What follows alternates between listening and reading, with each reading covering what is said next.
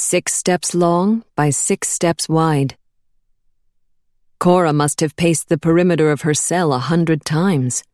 There was no clock, no window, no way to tell if she had been there for 3 days or 13. Not that time even passed the same way on the space station. The only objects in the room were a stiff plastic-like blanket that always felt cold, a toilet, a water spout she could drink from, and a glaring ceiling light that never turned off. Sitting in the corner, legs pulled in tight, she splayed her hand across the black observation panel set into the wall. Her nails against the smooth surface looked jagged and gnawed. "We have taken you for your own good," the Kindred had said. "We are your saviors," they had said. She pressed her fingers against the black panel, one at a time, one for each of the 5 friends they'd separated her from. Lucky, Leon, Nok, Rolf, Molly. Weeks ago they'd been strangers caged together in an artificial Earth, where they were observed like wild animals behind bars.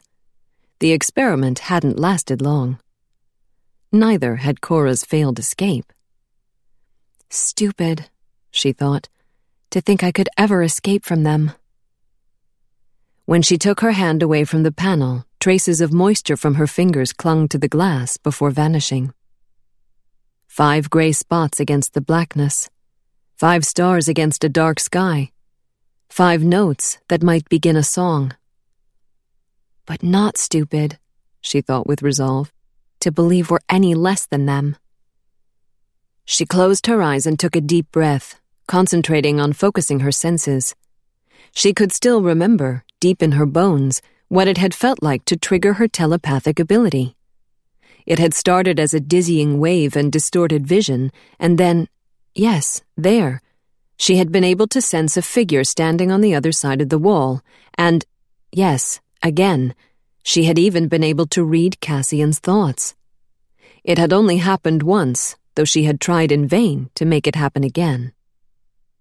She stared at the black panel, again trying to sense behind it, though her neck ached and her eyes were bleary and worries kept itching under her skin, reminding her such abilities were unnatural. Freakish, even.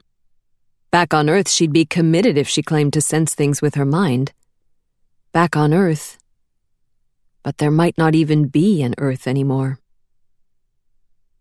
"Wishing on stars never got me by," she sang to herself quietly. Lyrics had always helped her clear her head of worries. In songs, she wasn't a freak, just a girl far from home and the parents, brother, and shaggy old dog she missed more than anything. Wishes and hopes and kisses goodbye.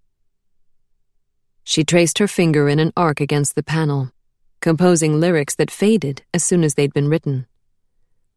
I wished to stay stronger. Instead, I got... Her voice went hoarse with lack of practice, but her fingers kept writing. Monsters. The letters faded until there was nothing but blackness. For a second, maybe 2, that dizzying sensation started to creep over her again. Her vision blurred at the edges. She almost sensed that something was moving beyond the walls, or maybe someone, or maybe several someones. The walls and floor began to vibrate. The rumble rose through her legs, making her heart trip and thunk, and she shoved to her feet, startled. The vibrations grew into a hum that filled the room. The hair on the back of her neck rose as if someone's warm breath were whispering against it, and she clamped a hand over her nape. Concentrate, she told herself. You can sense what's out there. You did it once. You have to do it again. The ceiling lamp grew so bright she had to squint. Light came from the walls, too, as they split apart in intricate puzzle-like shapes that revealed a doorway. More light poured in from the opening, coating her skin with warmth. She flinched and shielded her eyes. Footsteps. Then voices. Someone was speaking words she didn't recognize in a monotone voice. The Kindred's language. She tensed, fearing why they might have come. And then a clearer voice, in English, cut through the light. Stand. A shadow eclipsed her.